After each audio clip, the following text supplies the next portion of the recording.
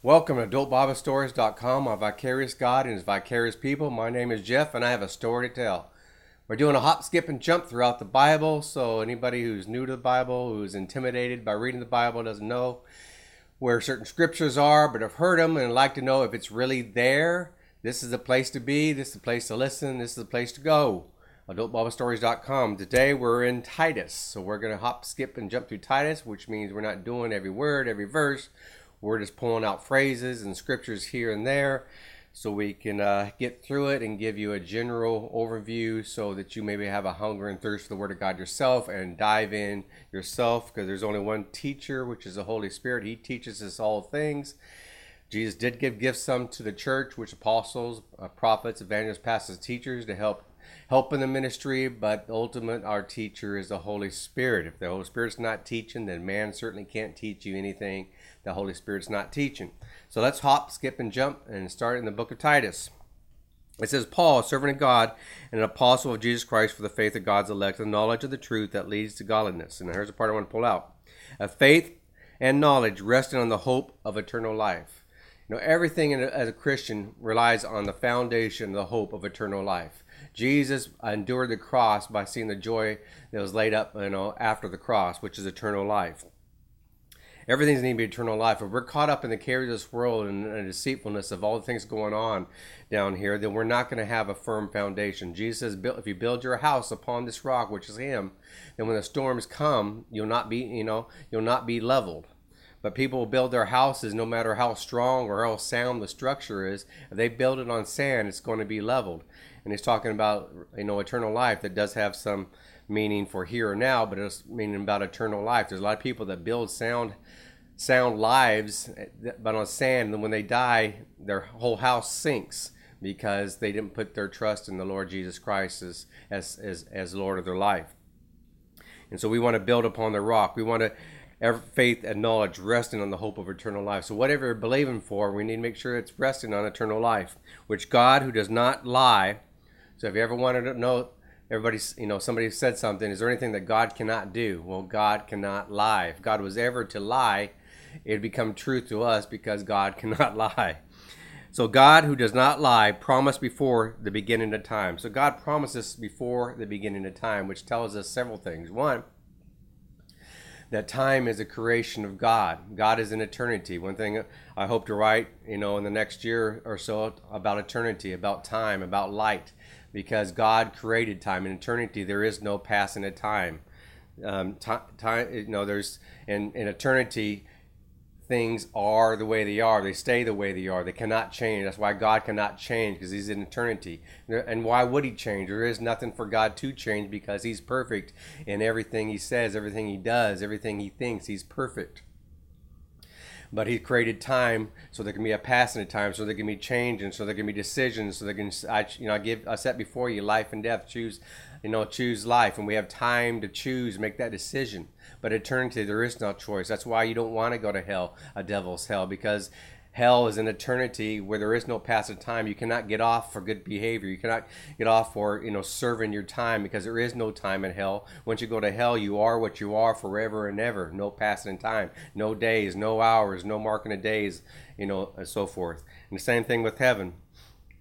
But one day that God is, going to put those who go to heaven, back into time so that we can continue to grow, because there is no growing. Once again, there is no changing, in eternity. So God created time so that we can ever grow and ever grasp His knowledge and grow more like Him forever and ever. So that book should be out sometime this, probably 2020. Okay, and it goes on and talks about, and this appointed season brought us His word to light through the preaching entrusted to me. If you're called to be a preacher, then the word of God's got to be able to trust His word to you. He's got to trust that you're not going to use His word to beat people up. He's got to trust that you're not going to be a Bible thumper. He's got to trust that you're not going to use His word for selfish gain, for profitable gain. Not to mean that a preacher shouldn't make money for preaching and teaching, because it should. There's scriptures that say that too, but not for that is your number one reason for preaching. Your number one reason for doing out there is for a job and so forth. So let's hop, skip, and jump. We're staying in Titus, of course, chapter 1. Hallelujah. And we're going down to right before verse 10, so verse 9, the last part of verse 9. Excuse me. It says, so that he can encourage others to sound doctrine and refute those who oppose it. So sound doctrine, there's sound doctrine and there's unsound doctrine. There's a whole lot of unsound doctrine in our United States of America Christian churches. Doctrine that's not sound. Doctrine that's going up and down because you're good for one person but not good for somebody else. We hearing more and more says, well, this is my truth. Well, truth is truth no matter who it is. I mean, it can't be your truth and be falsehood to somebody else. It's got to be truth for everybody. Sound doctrine is true for everybody. God has no respect of persons. God didn't say that it's okay for you to do this, but not okay for you. So sound doctrine it means it's going to be truthful for everyone and refute those who oppose it. So not only a preacher is supposed to teach sound doctrine, but they're supposed to refute those who oppose it. And there's a lot of preachers who don't want to get off into the areas of where there's this, where there's division, or where areas that people that are completely wrong or have unsound doctrine. So they just want to stick in this little box where nobody gets upset, and then the power of the cross is pretty much nullified by the traditions of men, because they want to teach sound doctrine, but they don't want to refute those who oppose it. They just want to be friends with everybody. And Jesus, who was the friendliest person ever was, and try to befriend everybody, which means beforehand, he said, handed out a hand, said, the kingdom of God is at hand. But to receive Christ as a friend, you got to receive his thoughts, you got to receive his ways, you got to receive his words.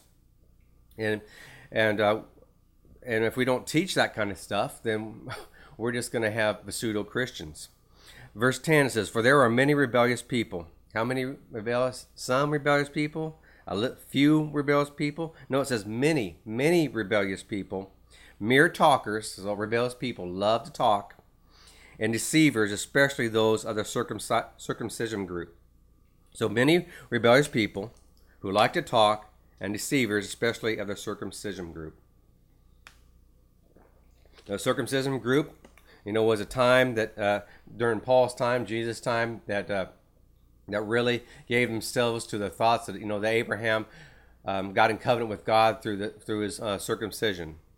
And so they stand that way. They were standing in Paul's day saying, unless a person is circumcised, then they cannot be in covenant. God is required to enter the kingdom of God. Is required to enter heaven. And of course, Paul was saying that's not right.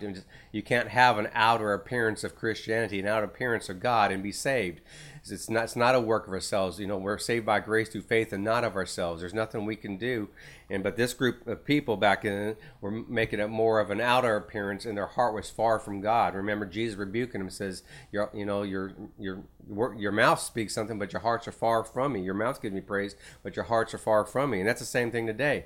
There's still a circumcision group nowadays. It's not about men being circumcised, but it's more about an outer appearance. Meaning you're doing all the outer works of Christianity, but your mind is not on God. Your heart's not on God. Saw this one thing on Facebook one time talking about this is religion. If you're out fishing and thinking about God, or you're in church thinking about fishing.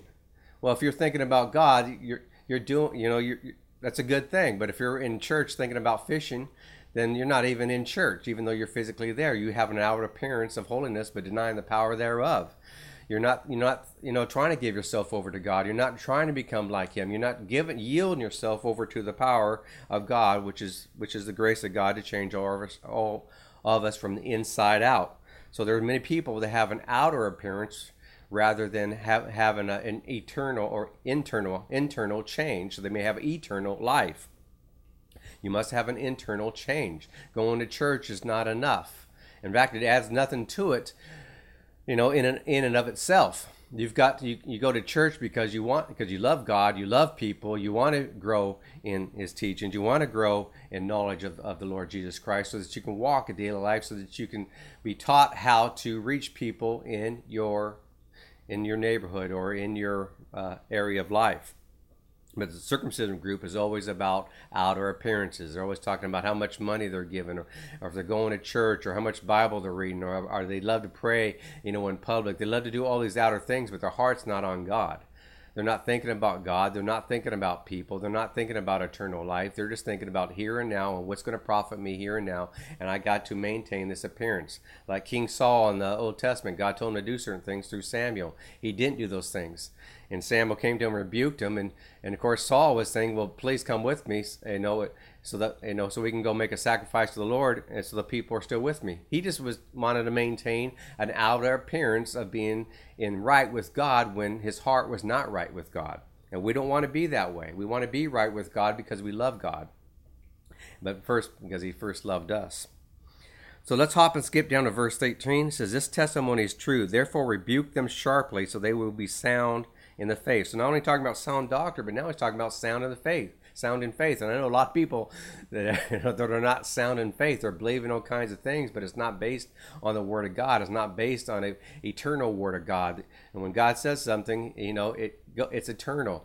What God says does not return to Him void, but we need to make sure He says it. There's people that try to put words in God's mouth, but it's not in Scripture. It's not sound faith. It's not sound doctrine. So he's talking about rebuke them sharply. So not just rebuke them, which is a hard enough word, but he says do so sharply. Some people can't be encouraged, and all of us have places like that. All of us need to be rebuked sharply. The Scripture says that God chastises those who he loves and even scourges them. There are times that God scourges me because I'm so blind to an area. He's got to rebuke me sharply to get my attention. So we shouldn't feel condemned over it. We shouldn't feel less love from God when he rebukes it. We should feel more love from God because he rebukes us. I remember hearing this story about my sister teaching my niece and nephew about if I love you, I'm going to correct you. And one day they're at the store and they're seeing some kids behave really bad from their parents, and all of a sudden my young niece says, look, Mom, that mom doesn't love her kids because she wasn't correcting her kids. She's letting her kids talk back to her and say all kinds of horrible things and really cause a scene in the public, just really bad. But God rebukes those. He chastises those, even scourges those he loves, so that we can be found blameless on the day of Jesus Christ. So it's rebuke them sharply, so they be sound in the faith. Verse 15, to the pure all things are pure, but to those who are corrupted and do not believe, nothing is pure. Now this is kind of a hard scripture for me to grasp and ground, because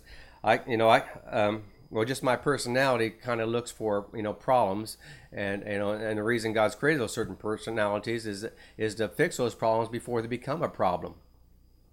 But spiritually, in our being, all things are pure. To the pure, all things are pure, but to those who are corrupted, all things who do not believe, and nothing is pure. Do you know anybody who thinks nothing is pure? You might hear say, we're all sinners, so who do you think you are?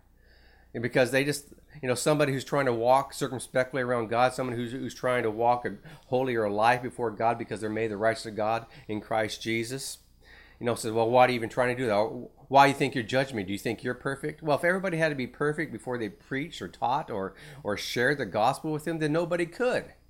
But to those who are corrupted, they don't see anything impure. They don't think anybody has a pure motive. They don't think anybody who is really kind. They don't think anybody who gives, sacrificially, because they always have a motive. This is who it's talking about, those who are corrupt. They think everybody has a unpure motive, that nothing is pure, that the only person that is for themselves is themselves. But to the pure, they think all things are pure. To the pure, they think they give the people the benefit of the doubt unless that doubt has been proven, otherwise.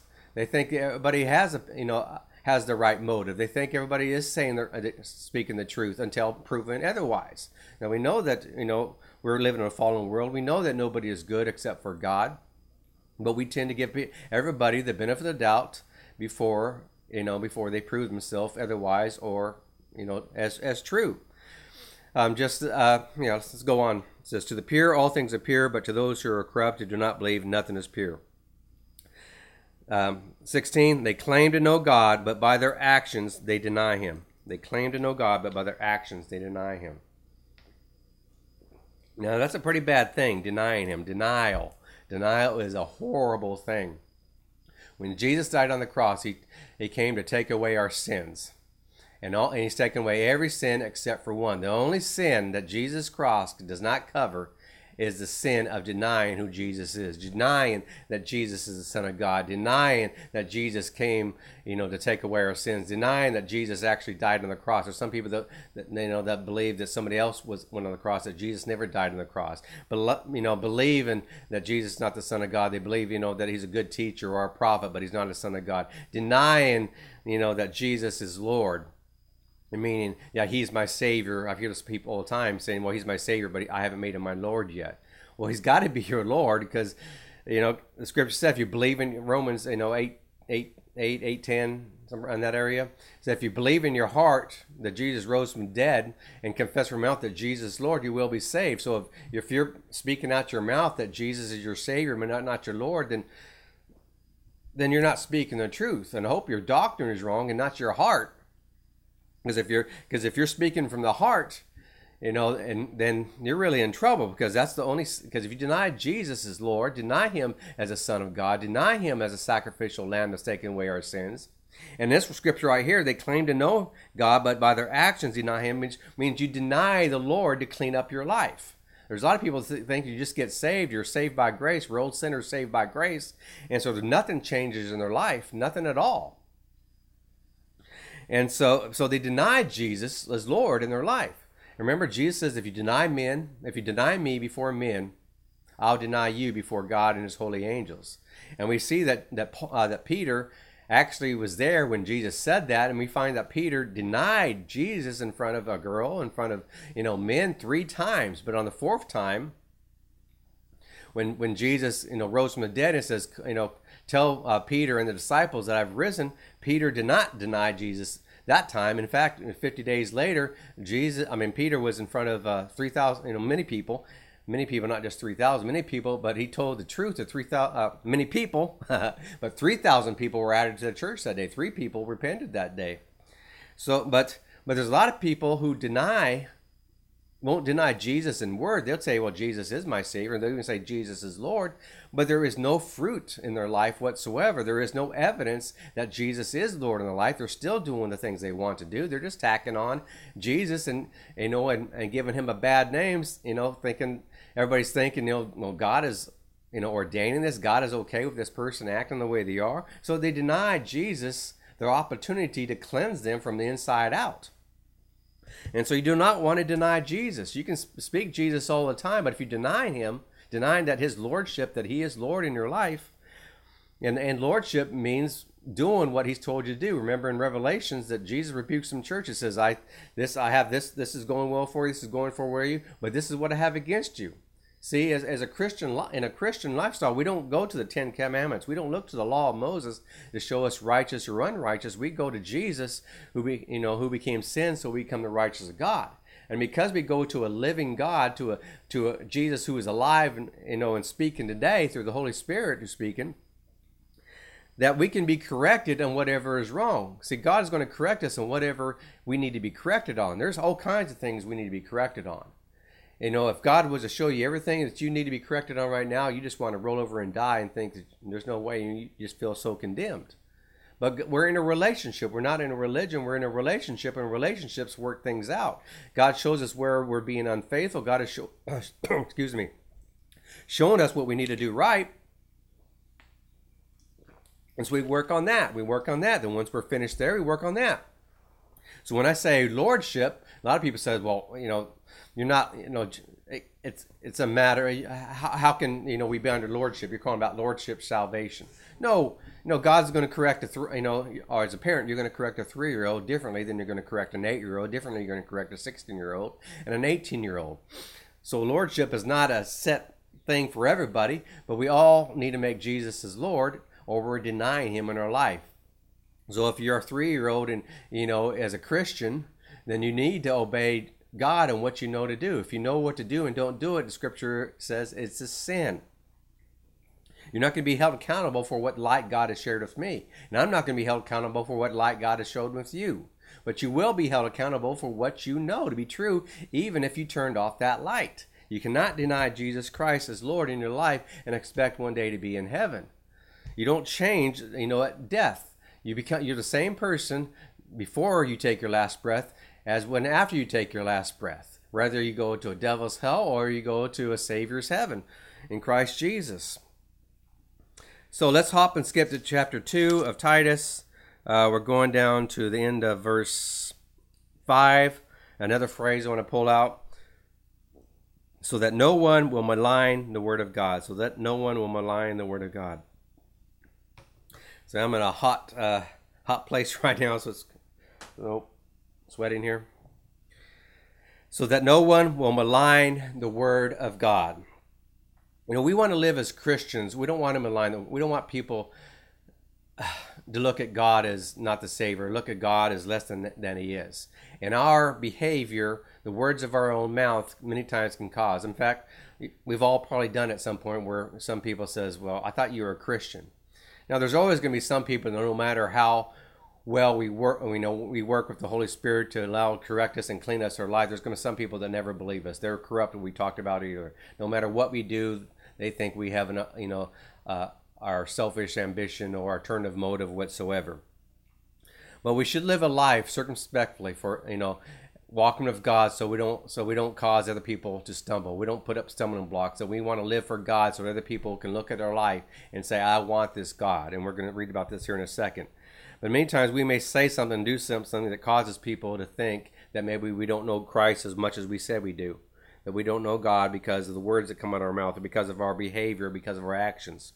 So we want to walk circumspectly when, in public. And of course, the only way to walk circumspectly in public or walk, holy in public is also to do something, in private, because who we really are is in private. You want to know where you stand with God and what kind of person you really are is when you're in a place where you have no one, to impress. You have no one to impress. You're by yourself. That's who you really are. We don't want to admit it, but many times when we're out in public or with somebody else, we keep things back. Maybe words we shouldn't say or behaviors, because we want to impress them. We want people to think the best of us. But when there's nobody around to impress, then that's who we really are. So if you can keep your mouth and your thought life pure, by yourself when you're alone, then that's who you are. And that's also going to be who you are in public. So we don't want anybody malign the word of God because of our behavior. We want everybody saved.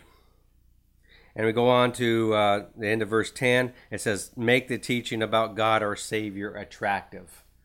And so that kind of goes along. We want to make people, people want to look into our life and go, wow, you're a Christian. I want to know this God because of our lives, because of our change in our life. When I got saved, people took notice. Sometimes people get saved and people, stand back, well, let's wait and see. But when I got saved, everybody took notice. I was a especially wicked sinner. And so people really took notice. I was a new creation in Christ Jesus. And even, some people that I hung out with after I got saved, they even asked me, even before I told them, they even asked me who you are. I've known you for, many years. You're not Jeff. You're not. And, so they noticed I became a new creation. When you get born again, you get a new spirit. You become, you get a spirit that wants to know God. You get a spirit that wants to resist Satan, resist, the flesh. And it has the strength to do it through the grace of God. And so my nature had changed so much from a sinner to wanting to be living for Christ that the people who knew me didn't know me anymore, because I changed. And that's what we want to do, is make the teaching about God our Savior attractive. So is our life attractive? Does people want to say, what is different about you? And people want to say, I want to be more like you. I want to know your God. People, we hand out a lot of times, we want to, give people a bunch of scriptures, and in itself, I guess, is not that bad, but people are not looking for doctrine. People have their own doctrine, their own ideology. If I was to call you and ask you about your television, I'm not asking for what size your television is. I'm not asking for the colors. I'm not asking for picture-in-picture. I'm not asking you about the specs. I'm asking you about your experience with that TV, because I'm thinking about buying a TV, so I want to know about your experience with that television. Well, the same thing about Jesus Christ. Many times we hand out a bunch of doctrines, a bunch of scriptures, and people are not asking for that. They're asking about, how is this Jesus thing working for you? I've asked people that. How is this Jesus thing working for you? They're like, is Jesus working for you? Is God real in your life? Is your life being changed? Is your life being transformed? Is your life better, at least on the inside, even if your circumstances maybe have not changed? But do you have more hope? Do you have more joy? Do you are looking forward for tomorrow because God is real in your life today? And so when we share the gospel, we want to make sure or share our life because the gospel is in it. We want to make sure the teaching about God, our Savior, is attractive. For the grace, and it goes on in verse 11, for the grace of God that brings salvation has appeared to all men. So the grace of God that brings salvation has appeared to all men. So people want to say, well, what if, somebody doesn't hear about Jesus Christ, or are they going to go to hell? Well, it says the grace of God has appeared to all men. And one time we're going to get in Romans and other books, it's going to talk about that even nature itself describes God. Even the skies describe God and give the gospel and so forth. Anybody can look into the world and say there had to be, a creator of all this. This just didn't happen. You've got to, conform your mind to intellectual stupidity to believe that there is no God. At least even atheists believe that there's a God, because why would they even tag themselves as believing in something, or stating something that they don't believe in? I mean, who does that kind of stuff?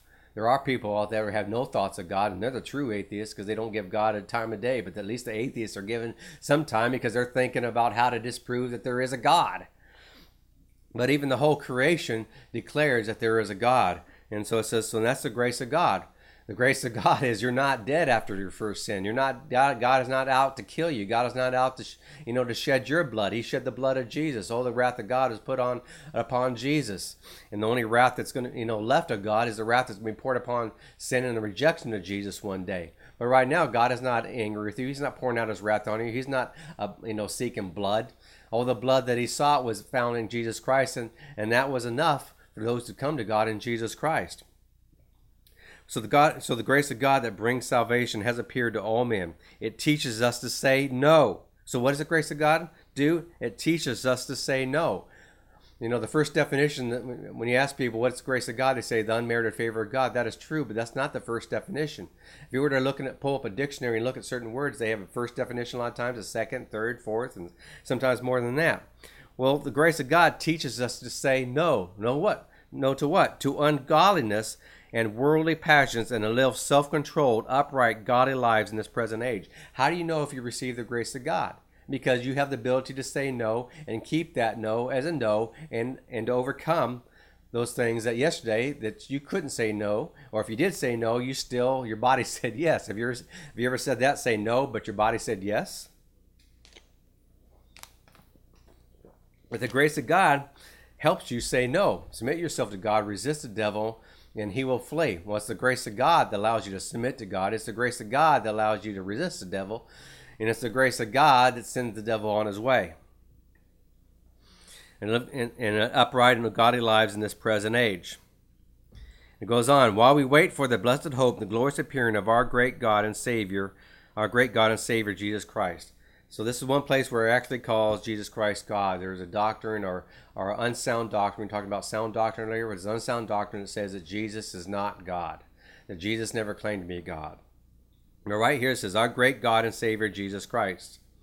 Now if you know anything about, about the English, the English language and using commas and so forth, it says, our great God and Savior, Jesus Christ. Great God and Savior, Jesus Christ. He's not saying God and Savior then His Son, Jesus Christ. It's actually saying that God and Savior is Jesus Christ. Now, we have God the Father, God the Son, and God the Holy Spirit. They're three in one. They don't differ in ideology. They don't differ in the law. They don't differ in grace. They have the same ambition to save us, to bring us into fellowship, to bring us into glorious hope. But it says, great God and Savior, Jesus Christ. If you were to come over and says, I'm going to give you, for breakfast, we're going to have a ham and egg sandwich. So you come over and you're expecting a ham and egg sandwich. You're expecting a bread with ham and egg between it. But if I would say come over and have a ham, and egg sandwich, you're going to get ham on the side and an egg sandwich because that comma separates those two. That's part of the English language. The glorious appearance of a great God and Savior, Jesus Christ. So that's not separate. If it said our great God, and Savior, Jesus Christ, and that would mean God and then Savior Jesus Christ. But since there's no comma, it says great God and Savior Jesus Christ. Jesus is God. He's not the Father, because well, we're not going to go into all that. I'll go into that, on onekingdom.tv probably the next year over that doctrine. Verse 15, it says, "These then are the things you should teach. Encourage and rebuke with all authority. Do not let anyone despise you." Encourage and rebuke. Once again, encourage, rebuke. There's two sides. You can't just do one. If all you're doing is encouraging, then you're letting your people down. You're letting people down because you're not giving any correction whatsoever. You just think, well, people just have the right heart. They want to be corrected. As being saved and born again, we want to be corrected, but we live in a deceitful world, and we often have blind spots ourselves. So we need to be corrected. Every one of us need to be corrected at times so we don't do the wrong thing. Because once we turn off the dark, there's no light, and we walk in darkness, and we have blind spots. If you're driving a car, you have blind spots. If you're a Christian, you have blind spots. So we need other people to encourage and rebuke us. But there's other people that all they do, they think their ministry is all about rebuking. There is no encouragement. It's just complete rebuking. And all you're doing is putting heavy loads on people and not lifting a finger yourself, which Jesus rebuked the Pharisees about. Says, you have the keys to the kingdom of God, and you won't let anybody in, and you won't go in yourself. So if you have a preacher or somebody around you that's always rebuking you but never encouraging you, get away from them, because they're not any help to you. They may be saying the right things. They may be saying the right things as far as things they shouldn't be doing, but if they're not encouraging and they're not helping you, then you need to get away with them. Get away from them. And in the same way, if somebody all is doing is encouraging you, but they're never correcting you, never rebuking you, never telling you that you need to stop doing that there's a better way, that Christ Jesus has made a better way, you need to get away from them too, because there's a scripture that talks about in Proverbs, talks about your enemy will kiss you, but a brother will bring pain. And so you want somebody who's going to do the right thing, even if it causes you pain. You don't want just somebody to kiss you. If everybody is for you, if everybody's always for you but never correcting you, they're just a bunch of yes people. Do you really want a bunch of yes people around you and going down, and headed to a cliff? Don't you want somebody to tell you that this road is out? Don't you want somebody to yank you by the nape of your neck to say you're going in the wrong direction? Of course you do. At the same time, you want somebody to encourage you. We're all looking for encouragement, right? We all need to be encouraged. So we need somebody who's going to encourage us. We also need somebody who's going to rebuke us. And hopefully we are well-balanced people that we know when to encourage and we know when to rebuke. It says, encourage and rebuke with all authority. Do not let anyone despise you. Don't let anybody despise you. Don't let anybody despise you as a minister. Don't let anybody despise you as a Christian. What does that mean? Does that mean get in a fight? Does that mean knock somebody down because they're despising you? But no, it means don't let their opinion of you get inside you. Don't let what they say about you change who you are, because the only thing that matters is what God says about you, how God created you. You are made the rights of God in Christ Jesus. You are a new creation. You're not perfect yet. You're still working out troubles. You're still working out things in your life. But don't let anybody despise you because you haven't reached there. Even Paul says, I haven't reached that place yet. So don't let what somebody says a negative that's completely against you. So, well, you're not a Christian until you do this and do this and do this and do this. Don't let him despise you on where you are in your Christian life. If you're first born again, you're going to have some issues. You're going to have messes in your pants. You are going to spit up. You're going to spit out some certain things. You're not going to be able to handle meat yet. You're only going to handle the sincere milk of the Word of God. So don't anybody despise you because you're not where they are. And if you are a mature Christian, don't try to put your prayer life and your Bible reading on a new Christian that they need to read 3 or 4 hours a day. They need to pray 4 or 5 hours. They need to pray for all these things. Don't put what an 18-year-old can do on an 8-year-old or on a 3-year-old. We're all in a place, so don't let anybody despise you. And the same thing, if you are a mature Christian, don't let somebody who's not immature despise you and thinking that you're all legalistic because you're obeying God, through the grace of God. Chapter 3. It says, remind the people to be subject to rules and authorities. So if you're wondering where that is, this is only one of the places where it tells us to be subject to the rules of authority. That doesn't mean be subject to every demand they do, because if it's against the Word of God, it's against what God says, and we shouldn't do those things. But if God doesn't really say anything about it, or it's not a sin, then we need to be subject to the rules and authorities, to be obedient, to be ready to do whatever is good, to be obedient and to be ready to do whatever is good.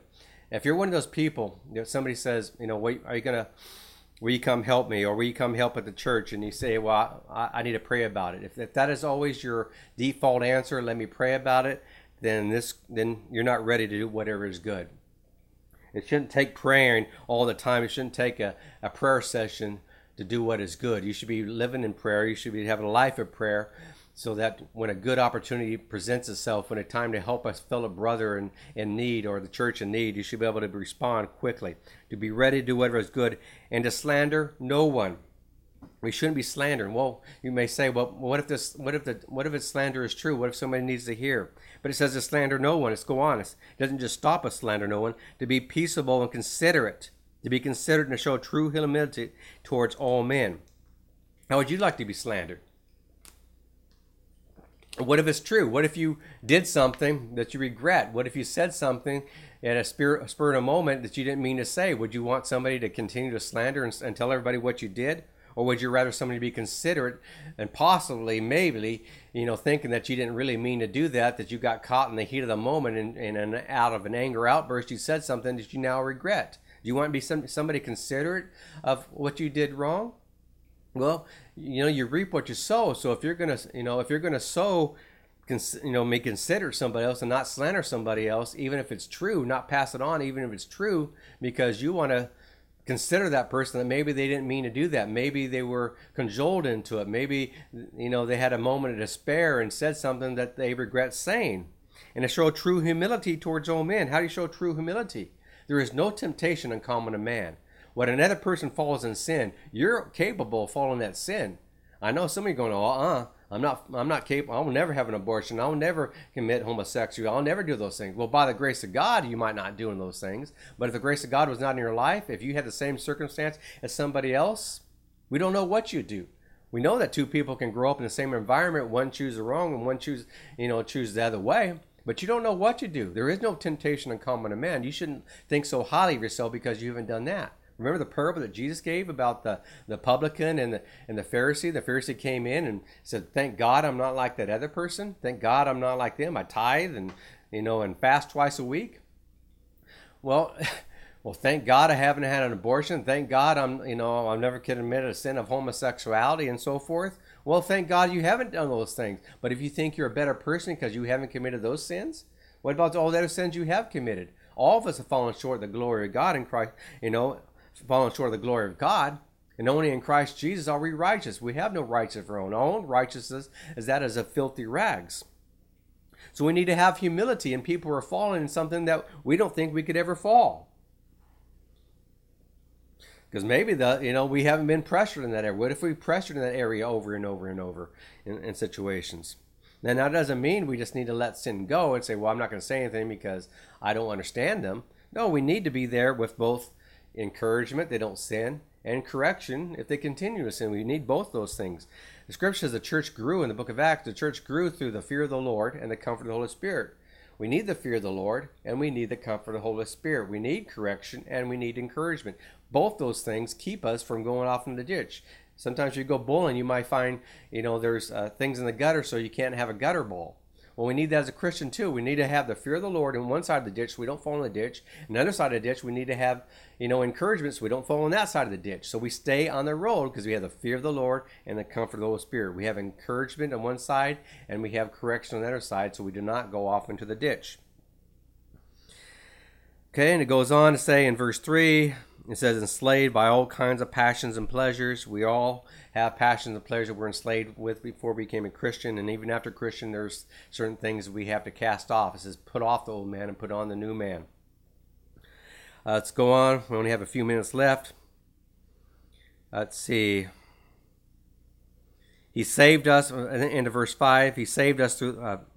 Chapter 3, verse 5, he saved us through the washing of rebirth and renewal by the Holy Spirit, whom he poured out on us generously through Jesus Christ our Savior. He saved us through what? The washing and rebirth and renewal. So that once rebirth is talking about, Jesus said, you must be born again. Remember talking to Nicodemus, you must be born again to see the kingdom of God. So you got to be born again. Nowadays we hear another flavor of Christian. I'm a born again Christian. And why do people saying that? Used to, if you ask a Christian, yeah, I'm a Baptist, yeah, I'm a Methodist, yeah, I'm a Episcopalian. That used to be the flavor of Christianity, but now people are going to say, well, I'm a born-again Christian, because a lot of people claim to be Christians, but there is no fruit in their life.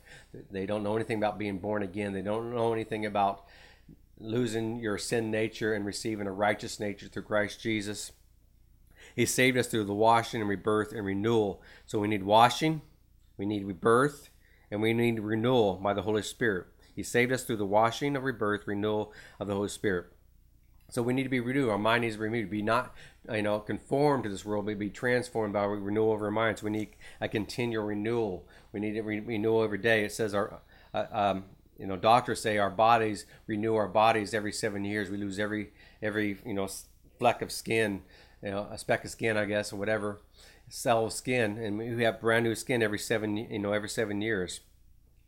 And the same thing in our spirit, in our soul. Our spirit doesn't change. Our spirit is perfect, but our soul needs to be renewed to the point that, every few years, the people are going, I thought I knew you, but you've changed so much. I need to get to know you again. And it says, generously through our Jesus Christ, the grace. At the end of verse 8, these things are excellent and profitable for everyone. Talking about Scripture. The Scripture is excellent and profitable for everyone.